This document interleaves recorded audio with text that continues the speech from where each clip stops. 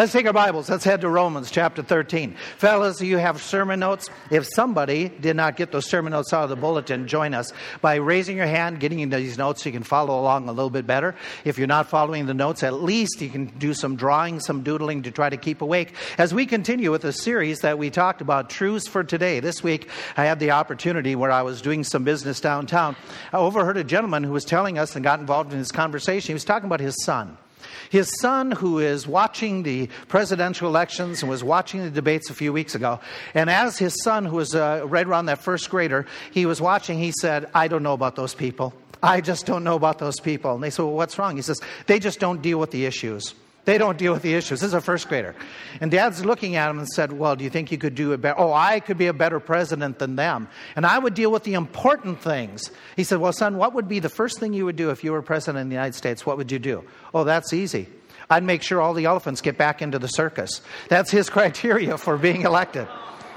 Everybody has opinions on what should be happening with the elections. In fact, I want to talk a little bit about that for this week and next week and the week or so after that, and deal with some of the very important issues that deal with some of that are related to the elections. Now, some of you may respond, like me, and ask this question, why are you talking about politics in the church? Because we shouldn't be doing that because there's the idea of separation of church and state. My friend, that's a misnomer. The Constitution never talked about that. And as I'll show you this morning from a lot of documented material, that our founding forefathers did not intend to have a separation from religion. That was never their intent, and that would be a mistake if we allow that to continue. Some of you might say, well, we hear about politics way too often, and I'm with you. I'm tired of it. I am getting so frustrated with it that I feel like anymore I'm going to have to go when we vote and hold my nose. It's just a very disturbing and discouraging thing. But sometimes we need to come as Bible believers and deal with topics and issues that may not be popular, that may not be fun to talk about. And frankly, I don't want to talk about this either. But I think it's essential that we talk about for the benefit of some of those who may be younger in the Lord or younger in age, that they need to learn some of the biblical stance and principles on some of these very important topics of our day, because they are getting inundated with a certain point of view. We need to counter some of that point of view with the Bible. So for those who are older in the Lord, you may have everything settled in your mind, but there are a number of folk that need to be encouraged because there is a pervasive teaching and preaching in America that is taking us away from Bible principles. And somehow we need to try to help our young people in particular to be able to anchor themselves in what's truth. And so we need to take time to talk about it. Now, some of you may say, why do we talk about it? We all know that government is absolutely corrupt. And that all those government officials, that they are corrupt themselves. That you know when a politician is lying when they open their mouth. That you know that everything is bad about it. This is an errant thought on our part. And it comes from a pessimism that is not founded in Scriptures. If we go back to the Bible, we would remind ourselves that not all government is corrupt inherently, and not all officials are. God established government in the very beginning, and what God created and what God put together wasn't evil. What God formed wasn't bad. That's like saying because some families fall into disarray and divorce, therefore all families are bad. You can't say that. That would be erroneous by Scripture because God designed the family. God designed government. We can go all the way back to Genesis 9 and make a conversation about it, which we will do in the next couple of weeks. We'll come back to that. But as well, we have to come to a conclusion that God endorses government. God says it is beneficial. In Romans chapter 13, he has a major part of Scriptures that he talks about government that you and I need to talk about, and we need to understand. Even though it may not be dealing with your personal problems this day, this is an issue in your personal life for every single day. In Romans chapter 13, he writes and says this about government. Let every soul, that's you, be subject unto the higher powers, for there is no power but of God, and the powers that be are ordained of God. Whosoever therefore resists the power, resists the ordinance of God. And they that resist shall receive to themselves damnation or destruction. For rulers are not a terror to good works, but to evil. Wilt thou then not be afraid of the power? Do that which is good, and you shall have praise of the same. For he is a minister of God to you for good. But if you do that which is evil, be afraid, for he bears not the sword in vain. For he is the minister of God, a revenger to execute wrath upon them that do evil. Wherefore you must needs be subject, not only for wrath or for fear, but also for conscience sake. For this cause pay your tribute. For they are God's ministers, attending continually upon this very thing. Render therefore to all their dues, tribute to whom tribute is due, custom to whom custom, fear to whom fear, honor to whom honor. There is in this text a lot of principles. There's principles about civil leaders being ordained of God. The idea of resisting is to resist God. Rulers are called a minister of God 3 times actually in this text, twice in verse 4. That you and I, for conscience sake, to be right with God is his idea. We need to be subject unto those authorities who are, again, ministers of God. Now, there's another text that is important for New Testament believers to understand. 1 Peter chapter 2. 1 Peter, headed towards the back of your Bible, you're going to be finding 1 Peter. After Hebrews, James, you have Peter. 1 Peter is talking about government once again, and he gives us all kinds of information that is critical. 1 Peter chapter 2, jump down to about verse 13. He says to you and me, again, this is written to believers, submit yourselves to every ordinance of man for the Lord's sake, whether it be to the king as supreme, or unto governors as unto them that are sent by him, the governor, for the punishment of evildoers, and for the praise of them that do well. For so is the will of God, that with well-doing you may put to silence the ignorance of foolish men. Keep on going. As free, and not using your liberty for a cloak of maliciousness, but as the servants of God, honor all men, love the brotherhood, fear God, and do what? Honor the king. Okay, what we have in this text is the idea of submitting to laws, applying to all levels of the law, being the will of God, and giving honor to the king. So we've got some principles that you and I need to grab and work with, to look at. And besides, the Bible talking about government, the Bible about you being involved, it never forbade Christians from being involved in government. You had individuals in the Old Testament who are involved. You have the idea of, in the New Testament, different saints being involved. Even when they got converted, they were not told that they need to give up their government jobs or to change because government is evil. Paul dealt with government. He stood before kings with respect, and he shared the gospel with them. And Paul also used his civil rights to help protect the gospel. So the bottom line is that you and I cannot say that all government is evil. It's not. And not that everybody who is involved is unsaved. That's not true at all. Now, you might say, okay, the Bible doesn't say anything about politics. It really does. Or you might say it won't make much difference anyway. Whatever I do, I'm just one vote or one person. Well, listen, one person can make a big difference. One person can have a tremendous impact upon the people, or even upon your local community, or even upon different national events. So you and I should seek to be able to make a difference. Bottom line is this. I believe that if I were to study the Bible and share every different text with you as we go through, the bottom line is for you and me that we should be concerned and involved in what happens in our land, in our government, because it affects us. It affects our family. It affects missions drastically. It affects the ministries in just a tremendous way. What happens? I think, therefore, that being an American, that you and I should then, as we vote, we should be involved. We should, and this is probably a change for some of you in your thinking, I think that what we should do is let the Bible guide our voting. Instead of the gender or the race or the looks or the hairdos, okay, or how outspoken somebody can be or how quiet they can be, I really think we should let the Bible give us principles on what we should vote for and who we should vote for. I really am convinced of that. I think that as Bible believers, we should live by the Bible. And therefore, seeking to make an influence on the world around us, it should be done by what does the Bible tell us to do. Not whether it's going to benefit me economically. What does the Bible say it's going to do? And let me give you 3 reasons why, as a believer, you should be involved and let the Bible give you direction. Number 1 reason is this. Is because as a Christian citizen, you have a God-given obligation to your country. Now, it may not be America. Maybe you're here, and you are here, and visa, whatever your country is. You have a God-given responsibility. In fact, you have several different God-given responsibilities to the nation that you are a citizen of. You can go with me to multiple passages, and we could see that we have an obligation by Scripture to pray for our leadership. According to 1 Timothy chapter 2, we read that, first of all, when you gather together, I exhort therefore, first of all, prayers be made for all men, especially for the kings and those in authority, that we may lead a quiet and peaceable life. This is a command of God for how a church is to function. function. One of the things we're to do when we gather together is to pray. One of the major things we're supposed to pray for regularly is the nation and for the leadership. We'll come back to that why and what's the focus of that prayer. But we are also told to submit to the laws of the land. We've already looked at some of this passage. We are told that we're to submit ourselves to every ordinance for the Lord's sake. That is, for conscience sake, whether it be to the king as supreme or unto his governors or to them that are underneath the governor. We're supposed to submit to the laws of the land. That takes us to another thought, an obligation. We're to be respectful of our civic leaders. This to me is really difficult because there are a number of civil leaders and national leaders that I personally would not have much respect for. And I don't. But they hold an office that says I'm supposed to be respectful for that office. And so what you and I are supposed to do is honor the king. That is a command of God to you and I who are born-again believers. This is our role. There's another responsibility that I don't enjoy, okay? And I'm sure you don't jump up and down when April 15th comes, and you aren't thrilled when they pull it out of your paycheck, but it is our obligation, and frankly, we benefit from this. Okay, that is to pay our taxes.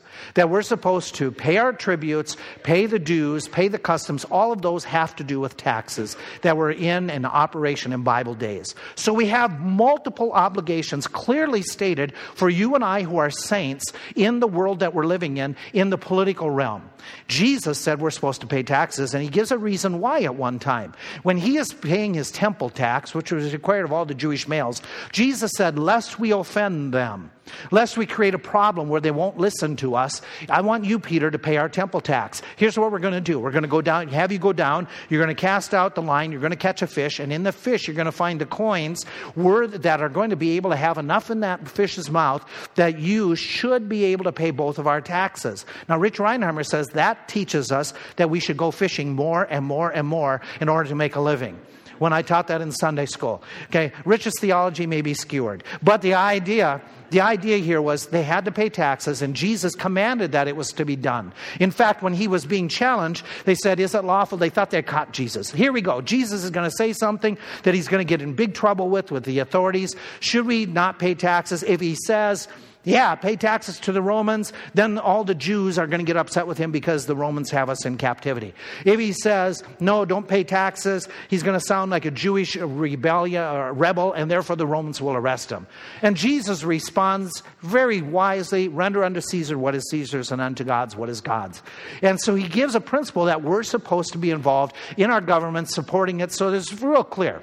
You and I do have some involvement in our government. We're supposed to, and whatever that government may be, whether it be a dictatorship or republic or whatever it would be over the years, God's people are supposed to be citizens who are doing these different things, praying, respecting, obeying the laws to the best of their ability unless they go against the Word of God, paying the taxes. We're to be involved in our government, even if our government is not a great government. He is saying it at the time that they're under these leaders who are corrupt like Nero. I don't have to explain him. You already know about him. Or the Sanhedrin. They were corrupt. You know about them. And Jesus says we're supposed to be supportive. We're supposed to be acting as proper citizens, even if that government is not pro-Christian. We're supposed to still pay the taxes, obey the laws, unless they violate the Word of God, be respectful, and pray for our government leaders.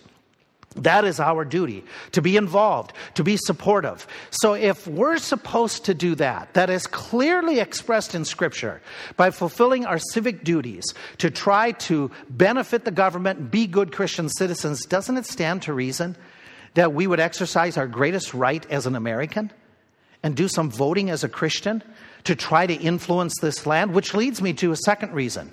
A second reason why you and I should let the Bible guide us in our voting this year. We said number one reason is because as a Christian citizen, you have obligations.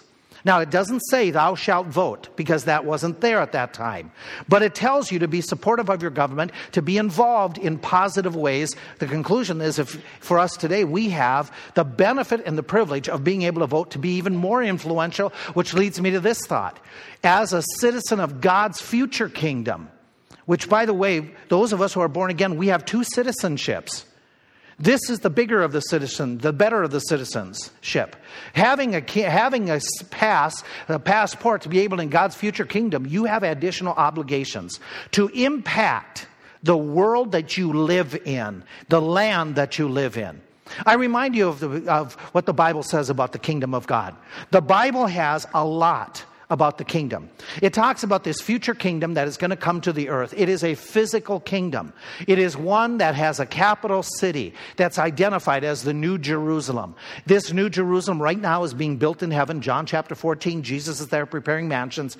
The idea is that this thing is huge, 1,500 miles in every direction, high, wide, depth. We know that it is beautiful beyond description as it's described in the book of Revelations, chapter 20, 21. He keeps on saying like as. He talks about the foundations being multicolored. He talks about the streets of gold, that the city itself is clear as glass by these diamonds. It is an absolutely beautiful spot city that will one day descend down into this earth where God will have his kingdom here on earth.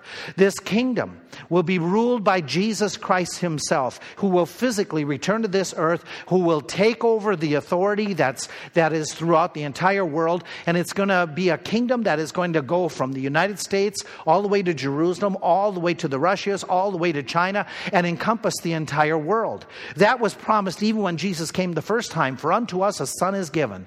Unto us this child is born. The government shall be upon his shoulder. And he goes on, he says, the increase or expansion of the government and the peace of the government there shall be no end to it or no limit to it. It's going to be worldwide. In Daniel, when he gives that vision of all the different major kingdoms of the world, including the time period we're living in right now, he says that there's going to be this stone, this fiery stone coming out of heaven. It's going to destroy this statue which represents all the major human empires. And when it destroys them, in the days of the king shall God of heaven set up a kingdom which shall never be destroyed, shall never be overthrown. It shall break in pieces and consume all the kingdoms, and it shall stand forever. So Jesus is going to establish a kingdom here on earth, a physical kingdom that is going to be a forever kingdom. It's going to be a fabulous kingdom. It's a kingdom that is described in Scripture as worldwide peace, prosperity like never before, the deserts blooming, the rivers. No longer are we going to have droughts. No longer will there be hurricanes. No longer will there be firestorms. There will be no crime. There will be no need for policemen who will be threatened. There will be no corruption. There's going to be total justice. There's going to be a perfect climate. There's going to be abundance of food. There's going to be a universal language where we can understand everyone wherever we travel. It is going to be beyond our wildest imaginations. This kingdom will be on earth when Jesus Christ comes and establishes it. Now, that could happen any day that Jesus returns and begins that process of getting his kingdom underway. Now, when that happens, the question is going to be, are you going to be in that kingdom? Now, that's a future kingdom. That is a kingdom in his preparation that could happen any day. He could come and take away all of his children, all of his believers to heaven to prepare them for that time when he will come back 7 years later and establish his kingdom. Are you ready if he were to come back? Well, if those of us who have gotten saved, we're ready. But you have to remember this kingdom, Jesus said very clearly, except you be born again, you cannot see it, you cannot enter into it. You must be born again. Now, how do you do that? Well, you don't get born again by baptism. You don't get born again by going to church. You don't get born again by being a good-looking person or being an American, living in a Christian land. You don't get born again by having a Bible and knowing the 10 Commandments and having that trivia underway. You don't get to heaven because you can sing hymns. You don't get to heaven by dressing up. And I'll guarantee you don't get to heaven because you're a preacher. Guarantee that. You get to heaven through Jesus Christ. By asking him to become your personal Savior, by admitting that you are a sinner. We've been talking about the rich man who comes to Jesus in our Sunday school lesson, how he came and he says, what do I need to do to inherit eternal life? It was all about him, all about what he could do to get to heaven. He's talking to the man, the very one who could get him into heaven, Jesus Christ, who said, I am the way, the truth, and life. No man comes unto the Father but by me. This rich man says to Jesus, what do I need to do? Isn't that the attitude of most people? What do I need to do to get to heaven? And Jesus says, well, listen, let me see what your needs are. Have you kept all the commandments? I've kept every one from my youth, he says. And Jesus says, well, here's one. Give away, sell everything you have and give it away, and then follow me. The Bible says the man went away, what was his attitude? Grieving. Why? Because he had great riches. He was willing to do the commands that were convenient for him. He was willing to do what was accommodating to him. But when Jesus struck at the very heart of his life that his God was his goods, that he was putting more stock in his wealth than he was in the one who came from heaven, the man went away grieving.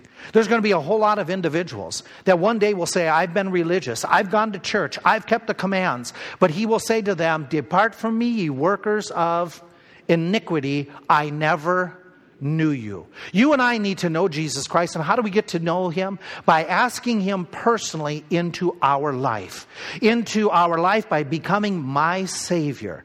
Becoming intimate with Jesus. Just like the illustration he uses in scriptures about he being the bride and you and I being the bride, he being the groom. There's that idea of intimacy with Jesus Christ. And a bride and groom, there's got to be one moment in their personal history where they are pronounced husband and wife. And then from then on, they're husband and wife. Well, in the same way, there's one moment in your personal history where you need to turn to Jesus Christ and say, I take you to be my Savior because I can't get to heaven on my own.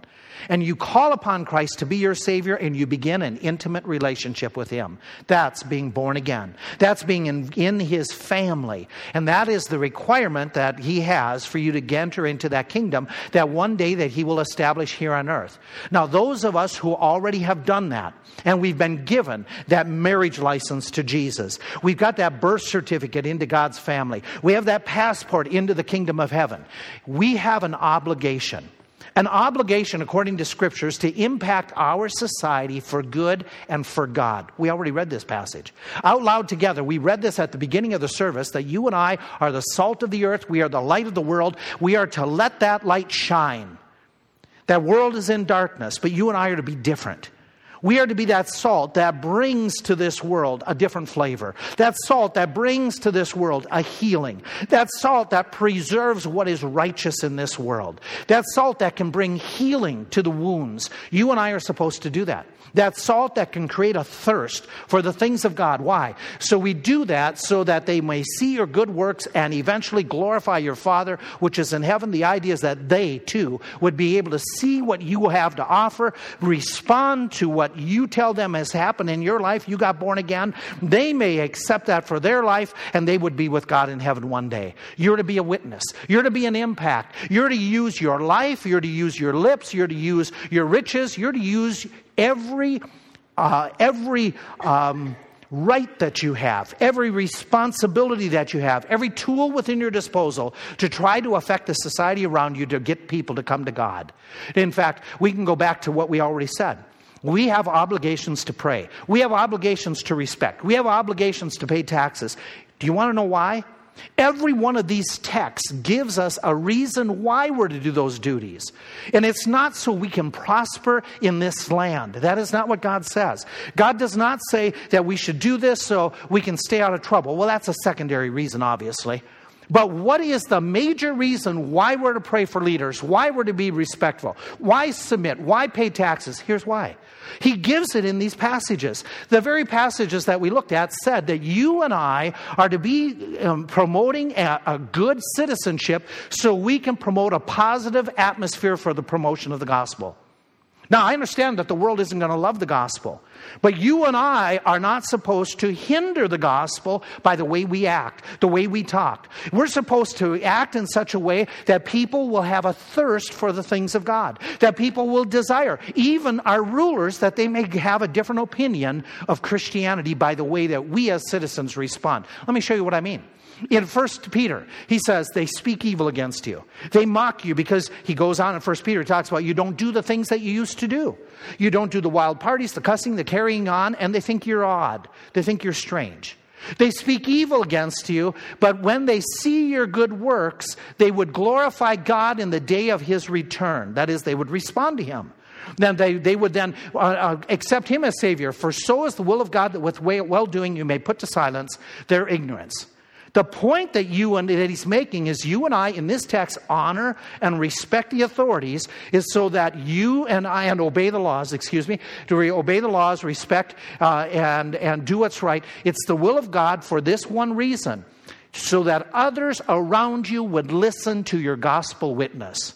You make a more positive atmosphere for the witness of Jesus Christ, for the good of others becoming born again. In Timothy, he says, pray Pray for your leaders, that we may lead a quiet and peaceable life. Why?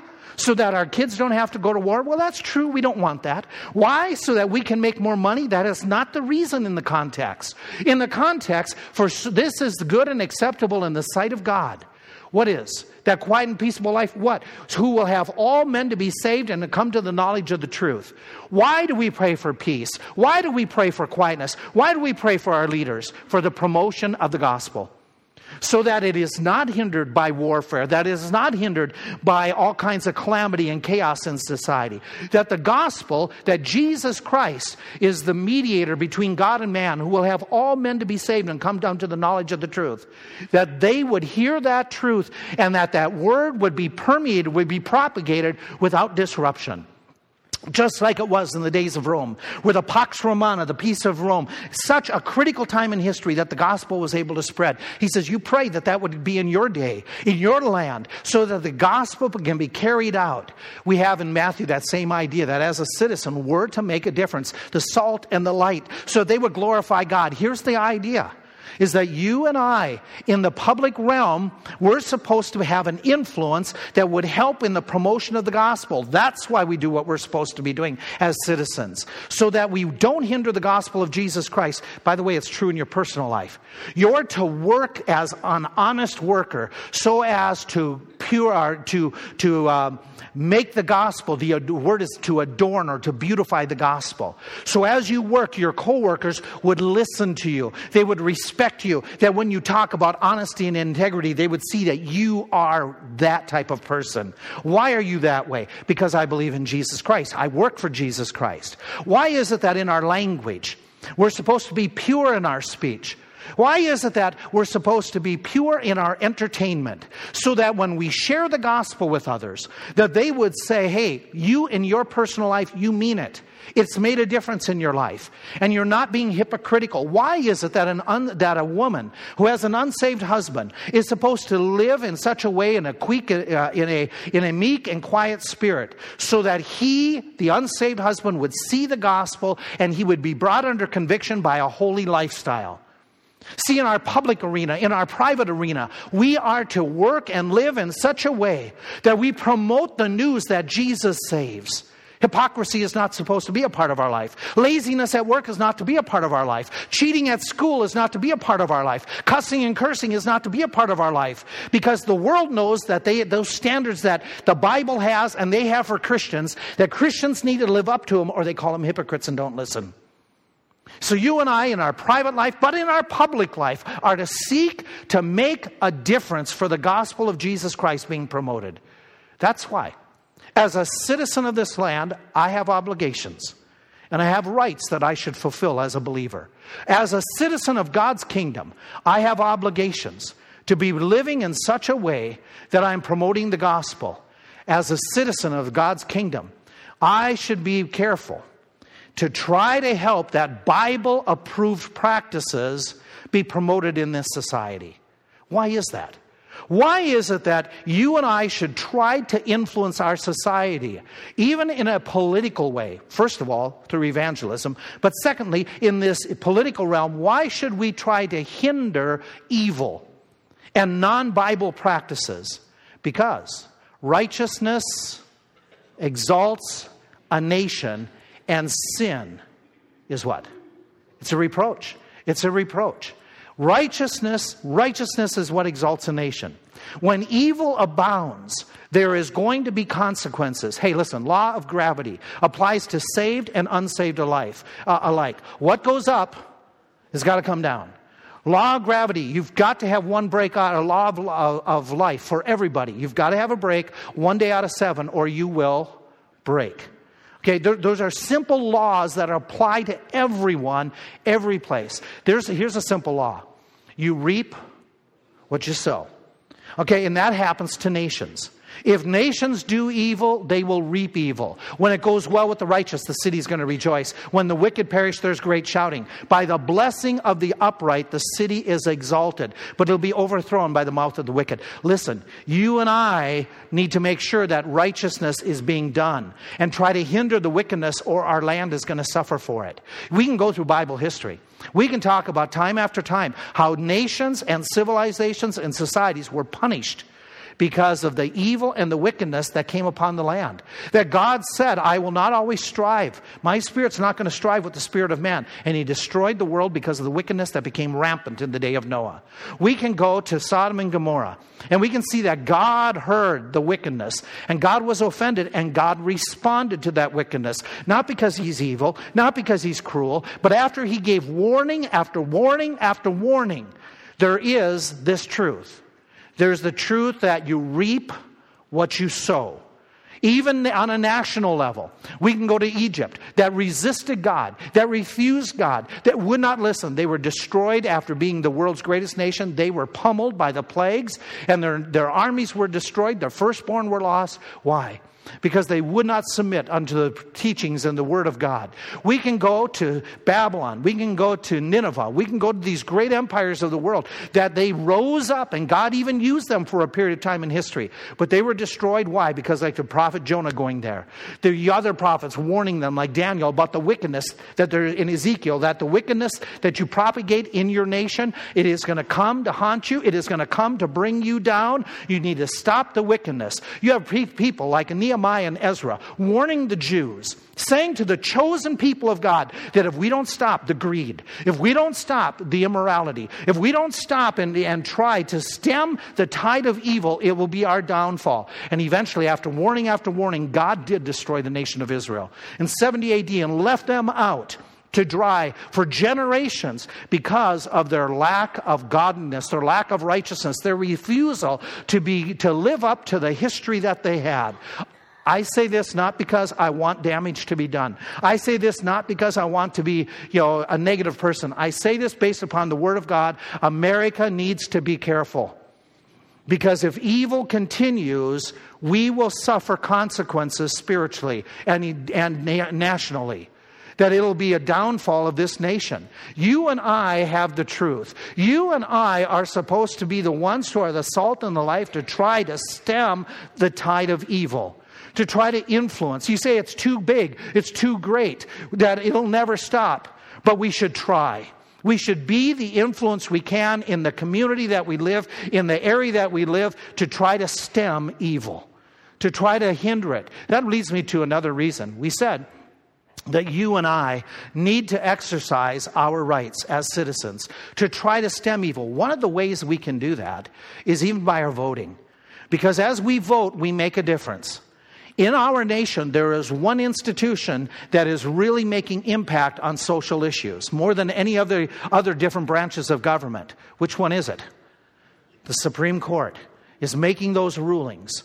Our vote can make an impact on that Supreme Court, and we have obligation to try to stem what we can. On an individual basis, as a citizen, we should do what we can. We said 3 reasons. Number 1, why you be involved, why you let the Bible guide you is one. As a Christian citizen, you have God-given responsibilities to your country. Number 2, we said as a citizen of God's kingdom, you have obligations to make a difference in the land that you live in. Number 3, this is not Bible-based in any one passage like the others were. This is history-based. As Americans, we have enjoyed many divine blessings.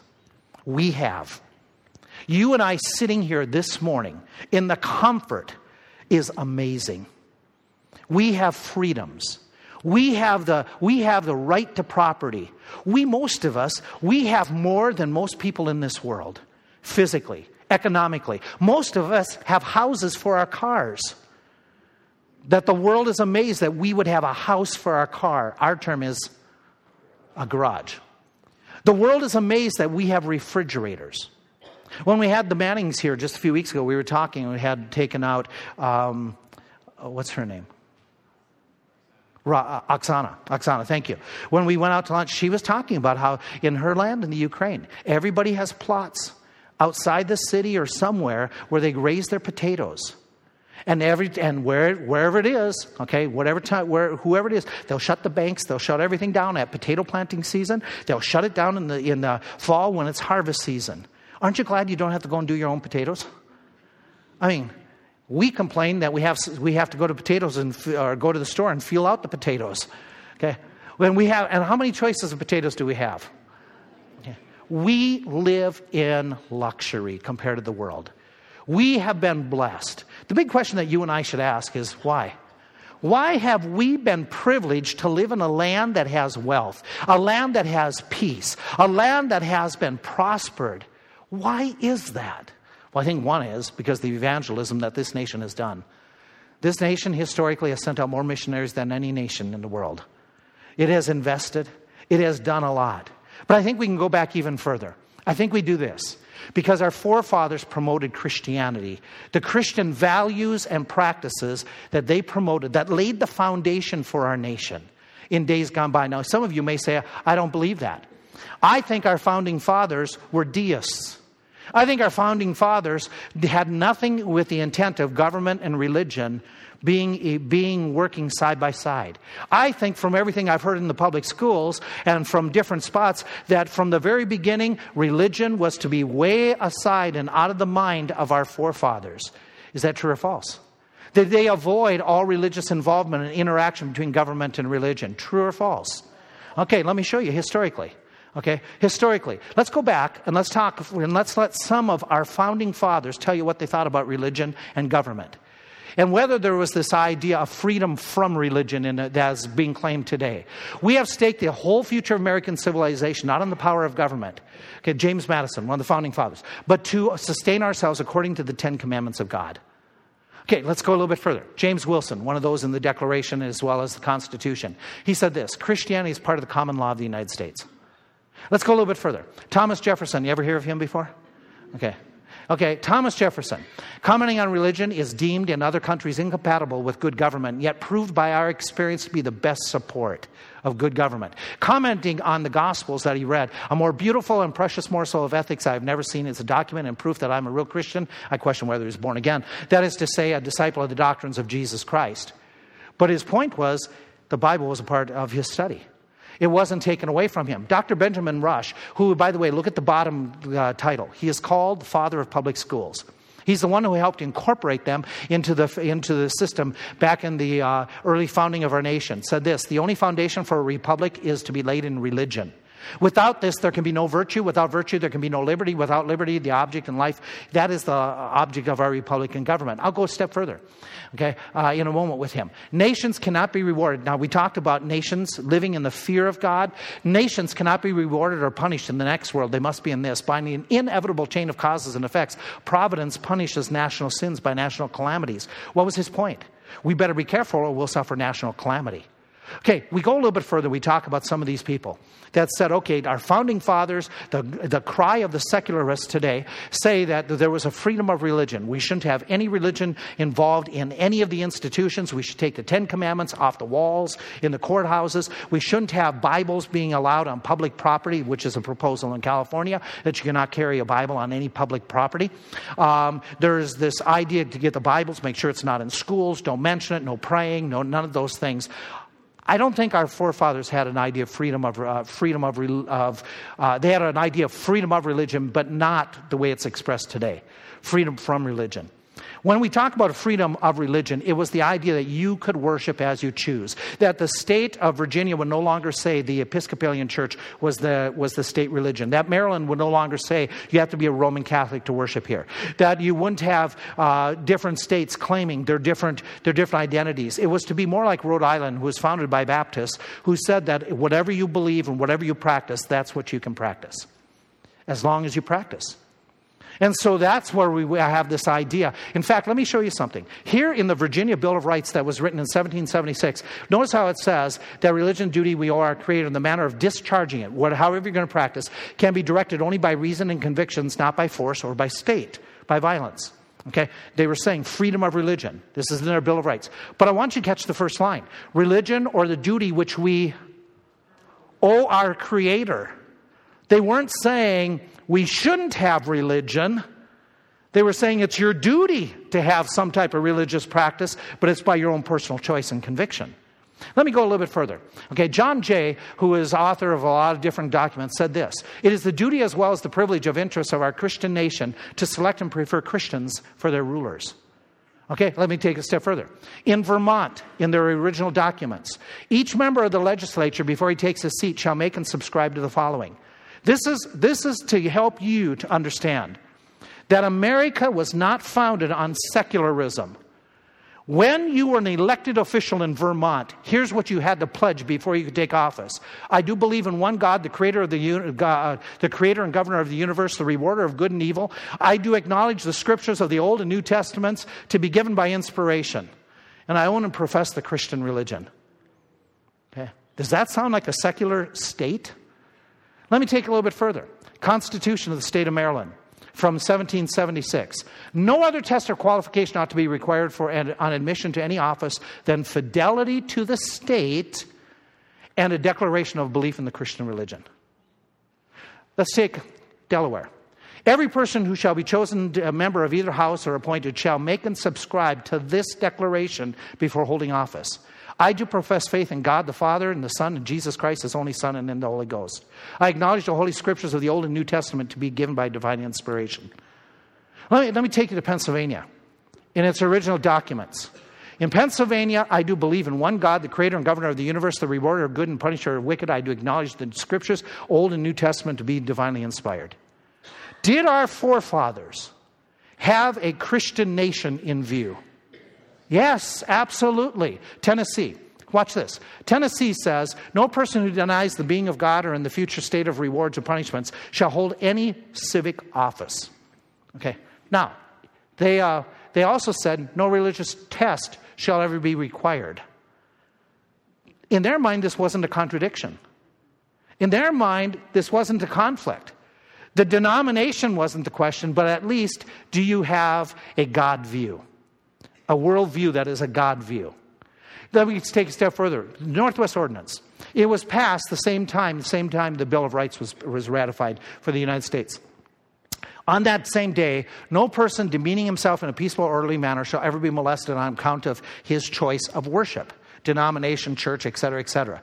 Okay? And they went on to say, religion, morality, and knowledge being necessary to good government and happiness of mankind, schools and the means of education shall forever be encouraged to teach these things. Could we have religion in schools? Could in early America, could a Bible be taken into the schools and taught from? Well, let's go back to Gouverneur Morris. Gouverneur Morris, religion is the only solid basis of good morals. Therefore, education should teach the precepts of religion and the duties of man towards God. Let's take it a little bit further. Let's do Noah Webster. You ever hear of Webster? Some of you have no clue what he is because he's not on texting. But here he is. Education is useless without the Bible.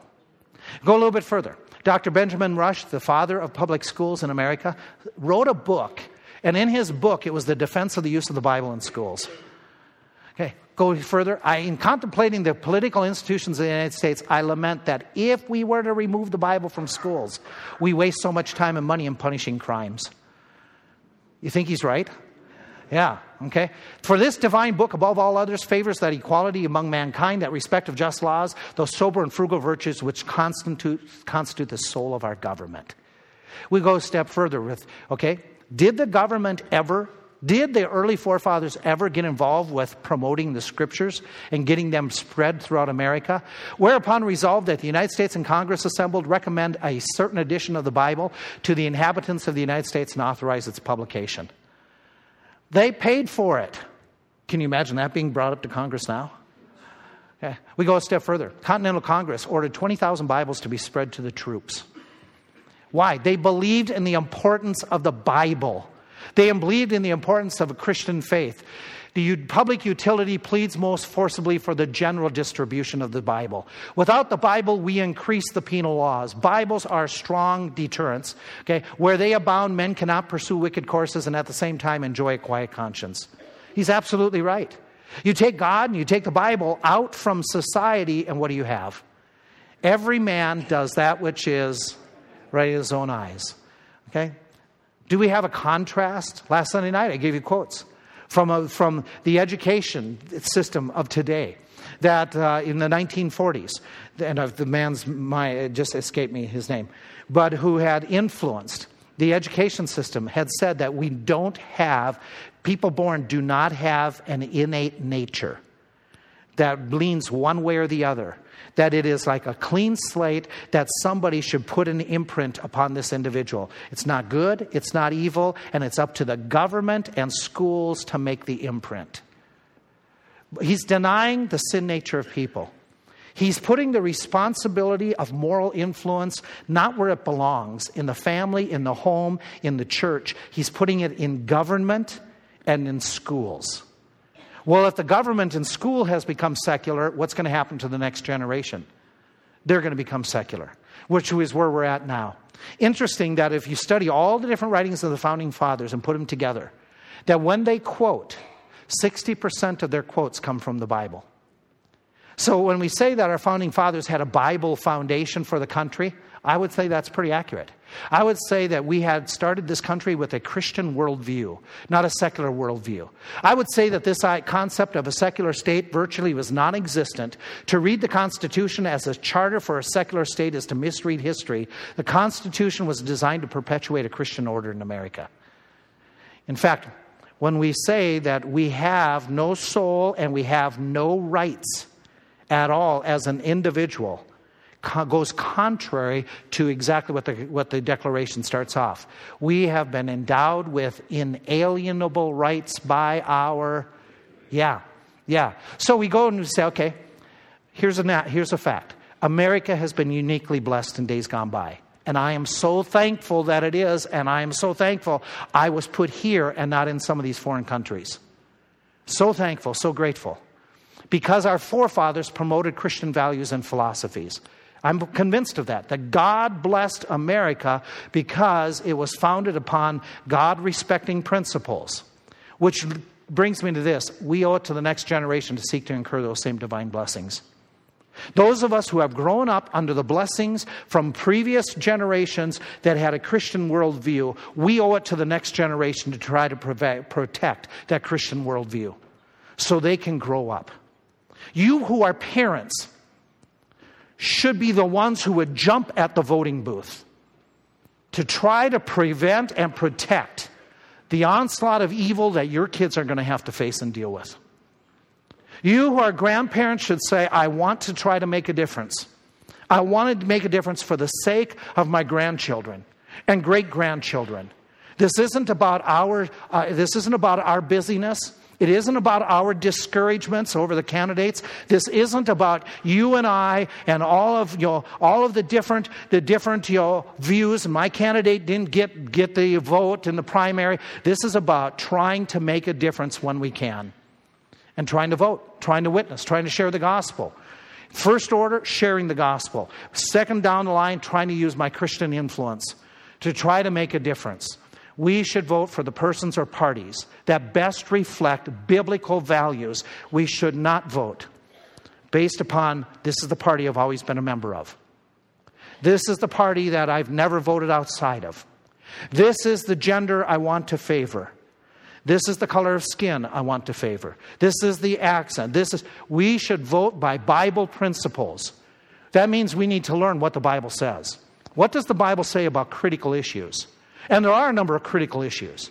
There's a bunch of them that are so important that the Bible addresses, that you need to be aware of so you vote according to the Bible. We're going to deal with some of that tonight. We're going to start talking about this in the next couple of weeks, some of these moral and social issues. But the more important question for those here this morning is this. Are you sure that you have a citizenship in that future kingdom of God? Do you know for sure that when Jesus Christ comes back, that He will take you away to heaven to get you ready for that kingdom here on earth? If not, you're going to be left behind, and you will see at that time, when you're left behind, the world in its most secular, most horrific condition. You will see a system that will arise in this world that will be God-denying and it will be Satan-worshiping. It'll be an antichrist system that will become absolutely forceful, that everybody bow the knee to him or they die. You will see poverty like never before. You'll see war like never before. You'll see death like never before. Within that 3.5-year period, you will see, the first 3.5 years, you will see 1/4 of mankind die. Then in the next 3.5 years, another 1/3. It'll be the most horrific time for catastrophes on planet Earth, because God will take away His influential people, move them out, and He will turn it over for 7 years to Satan. And it will become absolute chaos and bedlam. You don't have to live in that time period. You have to be ready for the return of Jesus Christ, which could be any moment. You need to know that you are born again. I say that not to scare you. I take that back. I do say that to scare you. I would say anything to get you to do the truth here. That's righteous. You should be afraid of the future. A future where God will say, the world is at your disposal for a bit. Do as you wish. You don't want to live there during that time period. You will hear noises like you're not hearing right now. Okay? It'll be worse. It'll be more distracting. You need to listen to the voice of God Almighty when He says, today is the day of salvation. This is the time to get born again while you have an opportunity.